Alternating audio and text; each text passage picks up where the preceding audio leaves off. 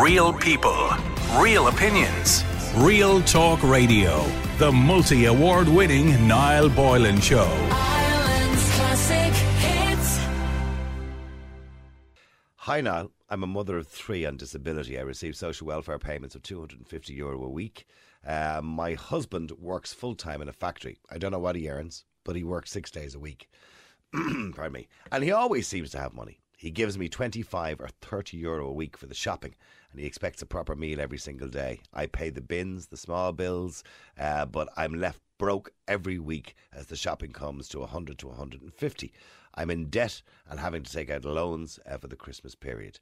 I've tried to bring up the question of more money, but he causes a fight every single time. I'd appreciate your advice on the matter. Whoever sent in that email, I didn't want to read out your name obviously on the air, but you're probably listening to the show. You need to be out of that marriage. As far as I'm concerned, I'm not an expert, but one person who is an expert is Sarah Coles, who's a financial expert who talks regularly about financial control. Good afternoon to you, Sarah. Good afternoon. Sarah, you heard that email that I got to the show. I got it a couple of weeks ago to the show, and I meant to get around to it, but it ties in perfectly with what we're talking about today, because when we think of abuse, we often think about physical or emotional abuse, but of course financial abuse is in existence, and you talk about this quite a lot. Yes, I mean it's not something that's terribly well known, because it's something that really only sort of passed into legislation relatively recently. But yes, financial abuse, it's kind of financial abuse and sort of more generally economic abuse. So, but it can be all sorts of different things. So it can be, can include sort of control over how you work, maybe, or whether you can study or work, or it might make you work longer hours and they refuse to work. It can be about assets, so they might hold all the assets in their name, and they might sort of restrict access to you, so you might not be able to use things like a mobile phone or a car. And it can be things like, not letting you have access to information about your own accounts or about the household accounts, and sort of insisting on doing things like, having all the cash and giving you an allowance. And then there's a lot of areas of control over that allowance, and sort of, the whether or not you've got enough money to make ends meet. We talked about this in the office today, and you have personal experience, and that's how you went down this road, and obviously talking a lot about this. And you talk about your own personal experiences of this. If you bought something, for example, that your past husband didn't, or a partner, I'm sure he's your husband or your partner, didn't approve of, that he would withdraw completely, walk out, be gone for hours. This is in front of your children, give you the cold shoulder. In other words, what? Yeah. If you went out shopping and brought home a few, bargains that you picked up or something like that, or a pair of shoes or something, why would he do that? Unfortunately, it's one of those things that I will never know. It is very complicated and difficult to know why people feel the need to take control like that.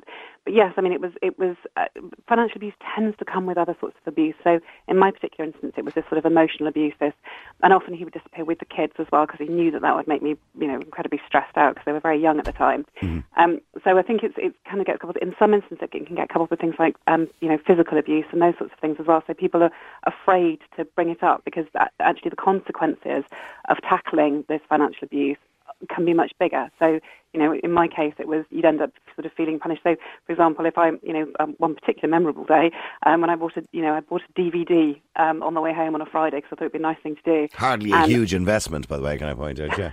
Yeah. Well, exactly. But it was because it wasn't something that he approved of, then, he then left with the children and was sort of gone for most of the weekend. So it's... What an overreaction. I mean, that's incredible overreaction, isn't it? I mean, we were talking about this morning in the office, myself and Jeremy and Jane and John were in the office, and we were having a chat about it this morning.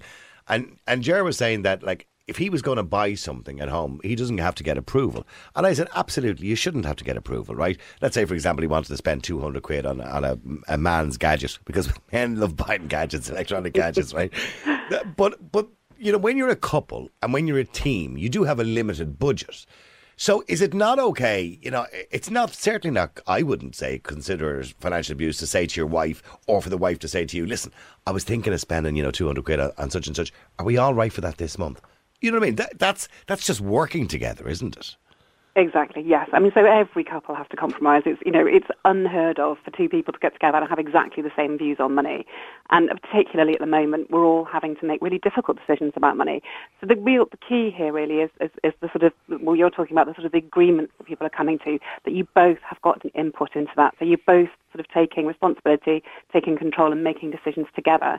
It's more if one person is imposing their view, and also particularly if that view isn't based on something that's logical. So if one person is saying, no, absolutely, we can't go out and spend 500 quid on this because we don't have a penny in the account, then that's, it's quite an a logical point thing for to them say, to be making. yeah. But if it's you can't go, I don't know, buy a DVD or get a takeaway when you've got money in the account that you could afford it, that's when it becomes an issue that's much more around control, which tends to be sort of much more the emotional side than actually it's kind of using finance as a tool rather than trying to work sensibly with finance. I mean, in the old days, I suppose it was always a case of having a joint bank account. When people got married, it was a kind of exciting thing to get the joint bank account. Nowadays, that's less and less a thing.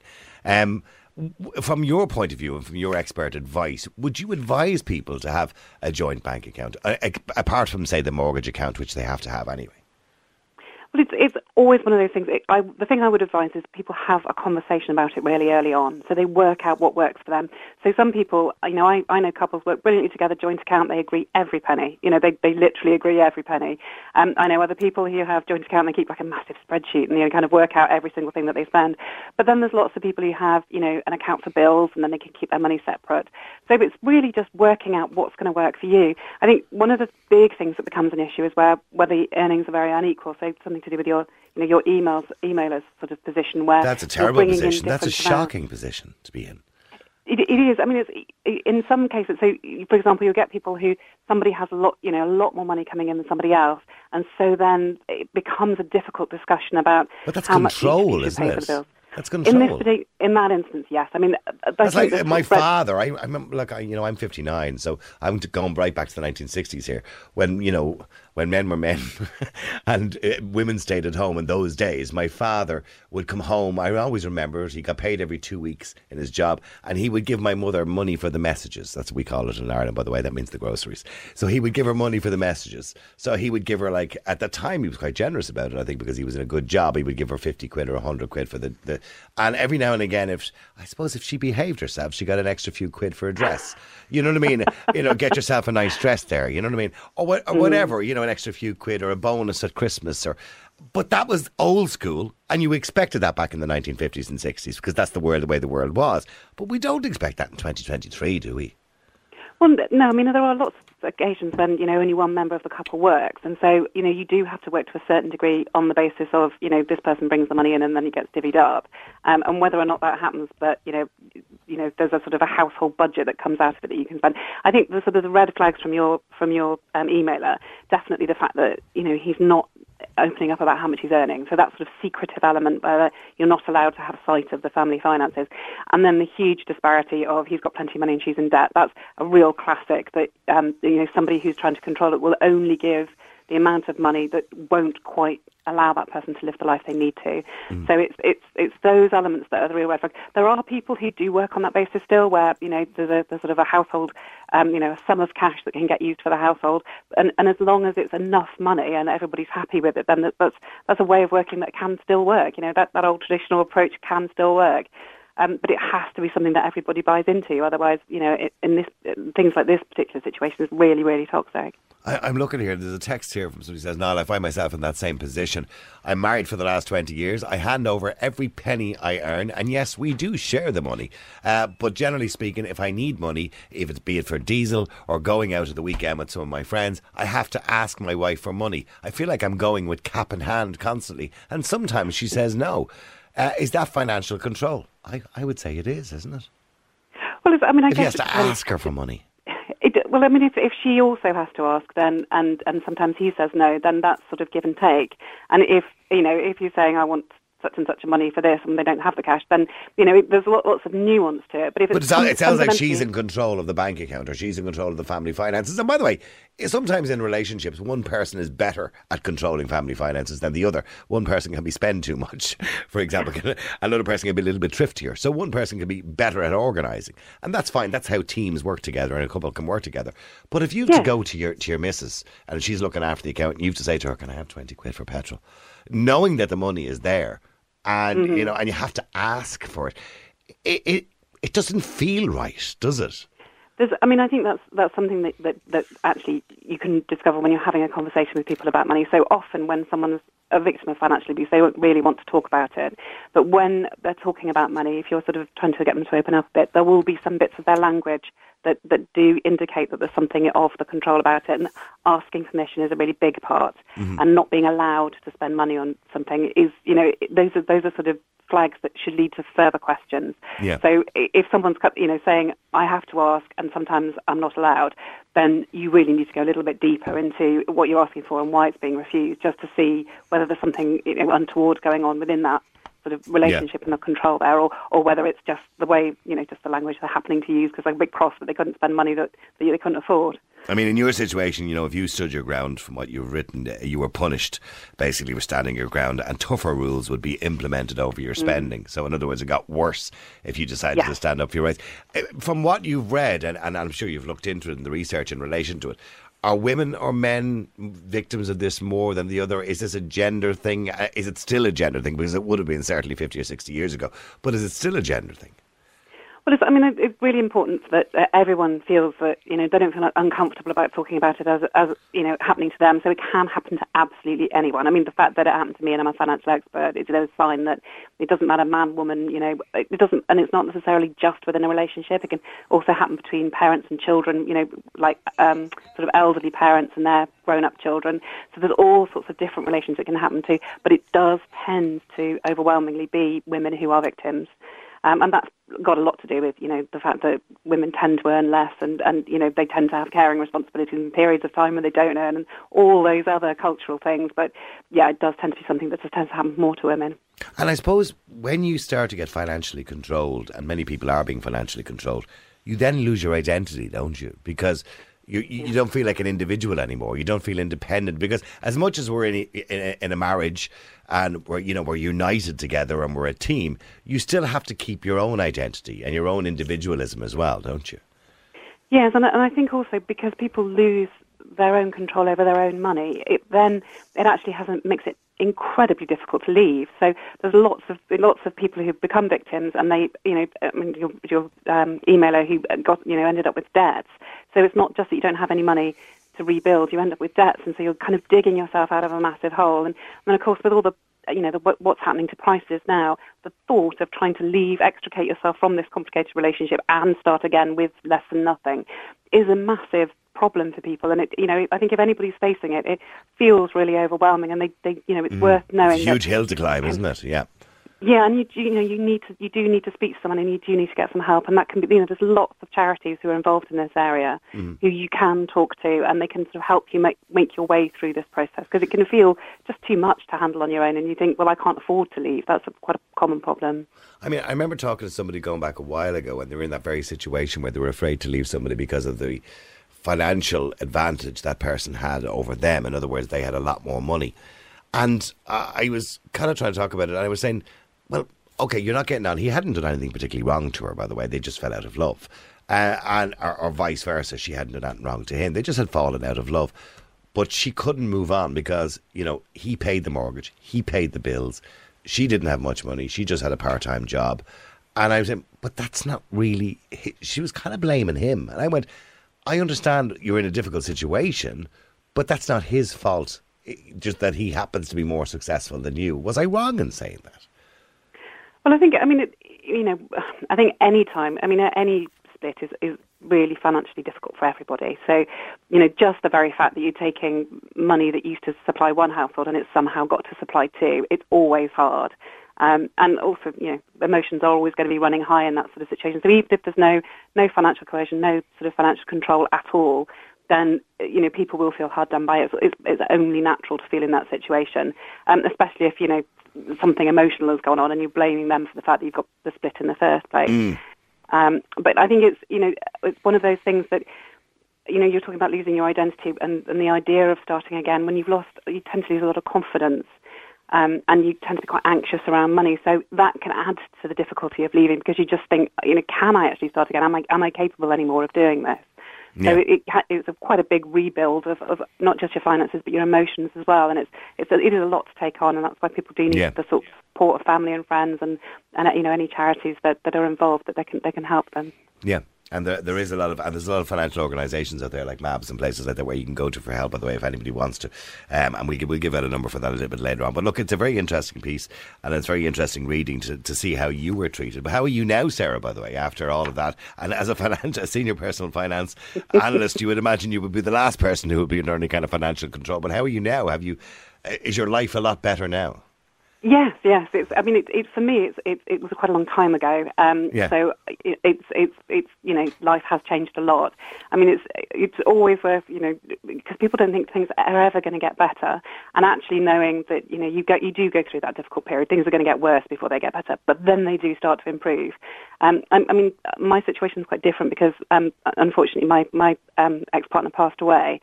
So for me, I don't have the same problems that a lot of people have, where the problems continue to rumble on. So if you've got children together, it can, it becomes, the maintenance then becomes an issue, and there's lots of control still goes on in those relationships. Yeah. So I'm not going to pretend that life is always great for everybody forever afterwards. There is a process to go through, and it can be tricky along the way. But it's kind of funny how we look back at our lives in hindsight at things that happened to us in our lives and think, well, I'd never let that happen now. But how did you let it happen in the first place is what you always question yourself over. How did I allow? Because you can look at it, when you look at it from the outside in and you can see yourself in that situation, you get so angry sometimes. You think, how did I allow that to happen? How did I mean, it's a really horrible adage, but the whole thing about, boiling a frog, that this happens very, very, very slowly. So the boiling a frog hideous thought is that, the frog jumps into boiling water, it's hot, it jumps out. But if you warm that water very gently, it stays in and it'll die. And that's basically how things like financial abuse happen, because it starts so innocuously. With me, it was, I'd go out with a friend and he'd say, oh, I don't think you need to spend any money. And I didn't really think very much of that. But just over time, it built and built and built, and then you get used to it and you compromise, and and then you suddenly find yourself in a position of living with incredibly difficult rules. But it's because it's happened over a period of time. You just don't see it happening. Yeah. And the other person's working very hard to convince you that you're the one who's being unreasonable. So looking back, I do feel terribly sorry for me 10 years ago, but I can see exactly how I ended up in that situation, and it's it's the temptation to blame somebody for allowing it to happen. It's that being a victim is not your fault. Being a victim it's entirely down to the person who's abusing you. Yes. Yeah, and so it's very important that people who go through this don't feel bad about themselves, because it could happen to anyone. It is a shocking story, and one that's replicated all over the world, and one that's replicated in that email that I just read out. And just my personal advice, maybe I shouldn't be giving advice because I'm not an expert. My personal advice: the person who wrote that email, I would leave that man as soon as I possibly could, because he's not nice to you. But listen, thank you very much indeed, Sarah Coles, financial expert. I appreciate you coming on the air today. Thank you so much. Thank you. Now, I want to throw it out there as well to you, our callers, in relation to financial control. Well, not so much financial control, but about bank accounts. And we talked, going back a while ago, whether you should have a joint bank account when you meet up with your other half or your potential life partner. And a lot of people kind of said yeah, and some people said no, you should have single bank accounts. And then here's another question. Should your partner know how much you have in your single bank account? Is that fair? Jane! I'll just switch around there for a second. Hang on. Jane, in the future, I know you're not married yet or anything like that, but in the future, do you believe that when you're married or in a secure partnership, because some people just never get married, they just stay in a partnership forever, with your soulmate, do you believe that your partner, because I know you agree with separate bank accounts, right? But should your partner know how much you have? I don't think it's necessary, no. I think... At all? I mean, I think you could have one joint one. Should he have an idea? Well, when I say an idea of your finances to a degree, about your affordability, are you not to the penny? That'd be silly if you have to keep reminding your partner, I have X amount of money in my bank account. But should they know your affordability? Should they know, well, Jane roughly has, she's less than 10 grand, like, you know what I mean? Or she's over 10 grand. Or should they know your affordability to know where we stand in this relationship? Do you have kids? Who? No, in this situation. In this hypothetical situation. Okay, yeah, you have 2 children. Okay, I think if you have kids, it's more necessary to know that. Okay. And why is that when you have kids? Because if something happens, an emergency, I suppose you need to know how much money you both have at your disposal. Okay. But if you don't have kids, definitely not. I don't think so. All right, okay. So Jane doesn't believe it's necessary, that she wants to keep that part of independence in her life and keep her identity. And part of your identity is things like that are private. And she believes that should remain, to some degree, private, unless you have kids and you have to work together as a team to support those children. But let me know what you think. The number's 087 188 0008. The question I'm going to ask today is based on what we were talking about earlier on. And I don't want to make it too serious to some degree, but do you have to get permission? Should you have to get permission for an investment? Like, for example, lads, I'm going to ask you, if you wanted to buy a PlayStation, get something laddie, or a ticket to a football match that might cost 200 quid in the Aviva Stadium or something, I don't know. Do you have to run it past your wife first? And if you didn't, would she cut your you-know-whats off? Ladies, you want to buy a pair of, I don't know, expensive shoes. No, I'm talking about, not lipstick. Expensive shoes.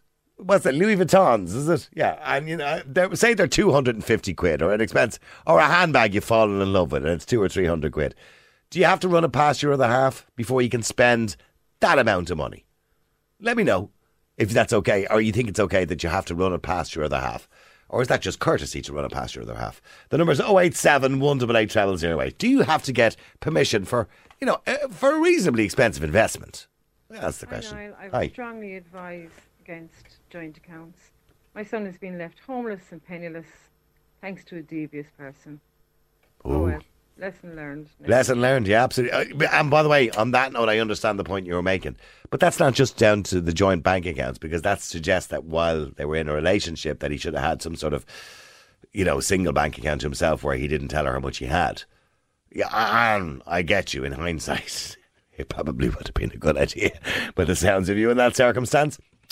Yeah, I see, when a relationship breaks down, if there's no kids involved, when a relationship breaks down, everything, if you've been living with somebody, I'm talking about married or living with somebody for a number of years, everything should be split 50-50. And that should be just it. It should be unnecessary to go to court.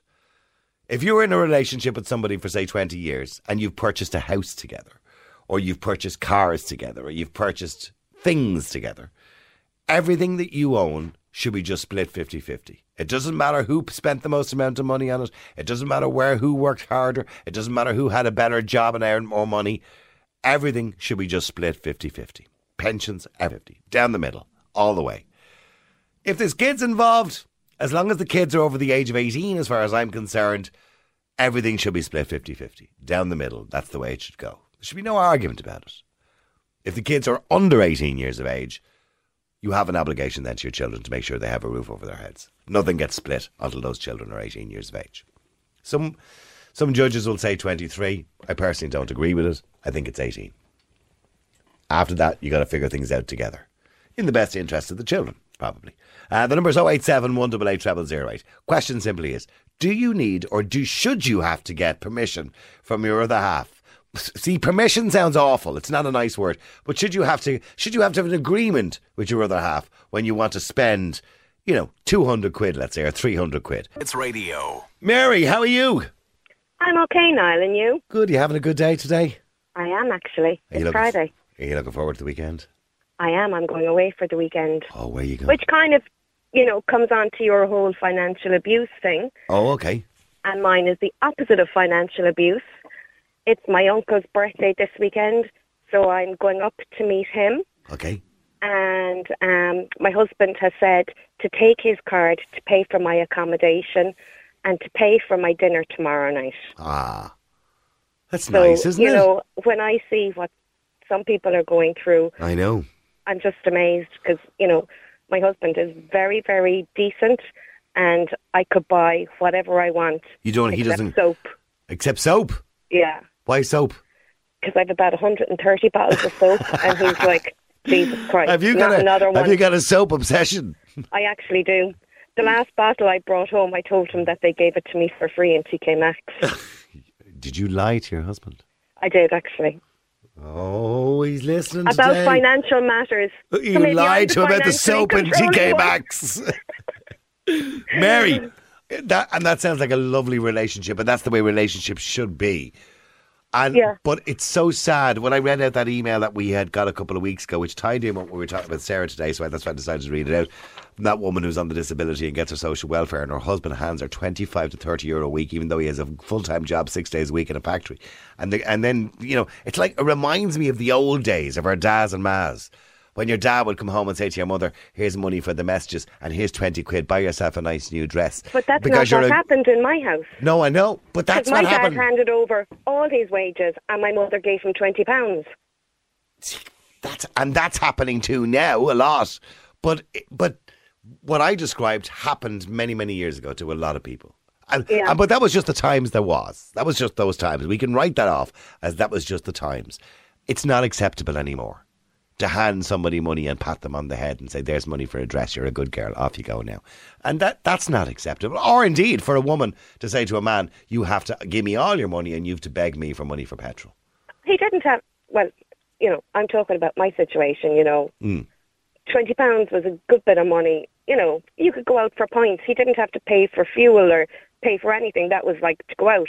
And if he wanted anything else, there was never an issue, with getting anything. But do you think it's important to keep separate bank accounts? Do you think it's important to keep separate bank accounts? Oh, yeah. Yeah. Yeah. And I mean, the situation I was calling about, I think, is just horrendous. Yeah. Yeah. Where this lady, her husband left her, initially was paying half the bills and €50 maintenance, but has now stopped paying the bills, but not increased the maintenance. Right. Like, we can all see how groceries have increased. And how many kids have they got? There's 2 kids. And how are the kids young? They're under 10. Oh, God. See, well, when you've young children, you have an obligation to them. As a couple, if either one of you decide to go, that's your decision. You still have that same obligation. Yeah. To provide a roof for those children and food for those children and clothes for those children. And an education. So you've an obligation to them. It was a barrister said to me once years ago, money follows the children. And that's a true fact. And it should. You know what I mean? Stay there for a second. Michelle, you're on Ireland's Classic Hits Radio. How you doing, Michelle? Good afternoon. How are you now? Well, see, Mary's in a nice situation. She's heading off for the weekend. Hubby's looked after her. Take my card. Spend what you want. Get yourself a nice meal. That's the way it should be, isn't it, Michelle? Yes, I think so. I only got married 3 weeks ago, actually. And one of the first conversations when we decided to get married was actually about money. Because I think it's a really important conversation to have. Yeah.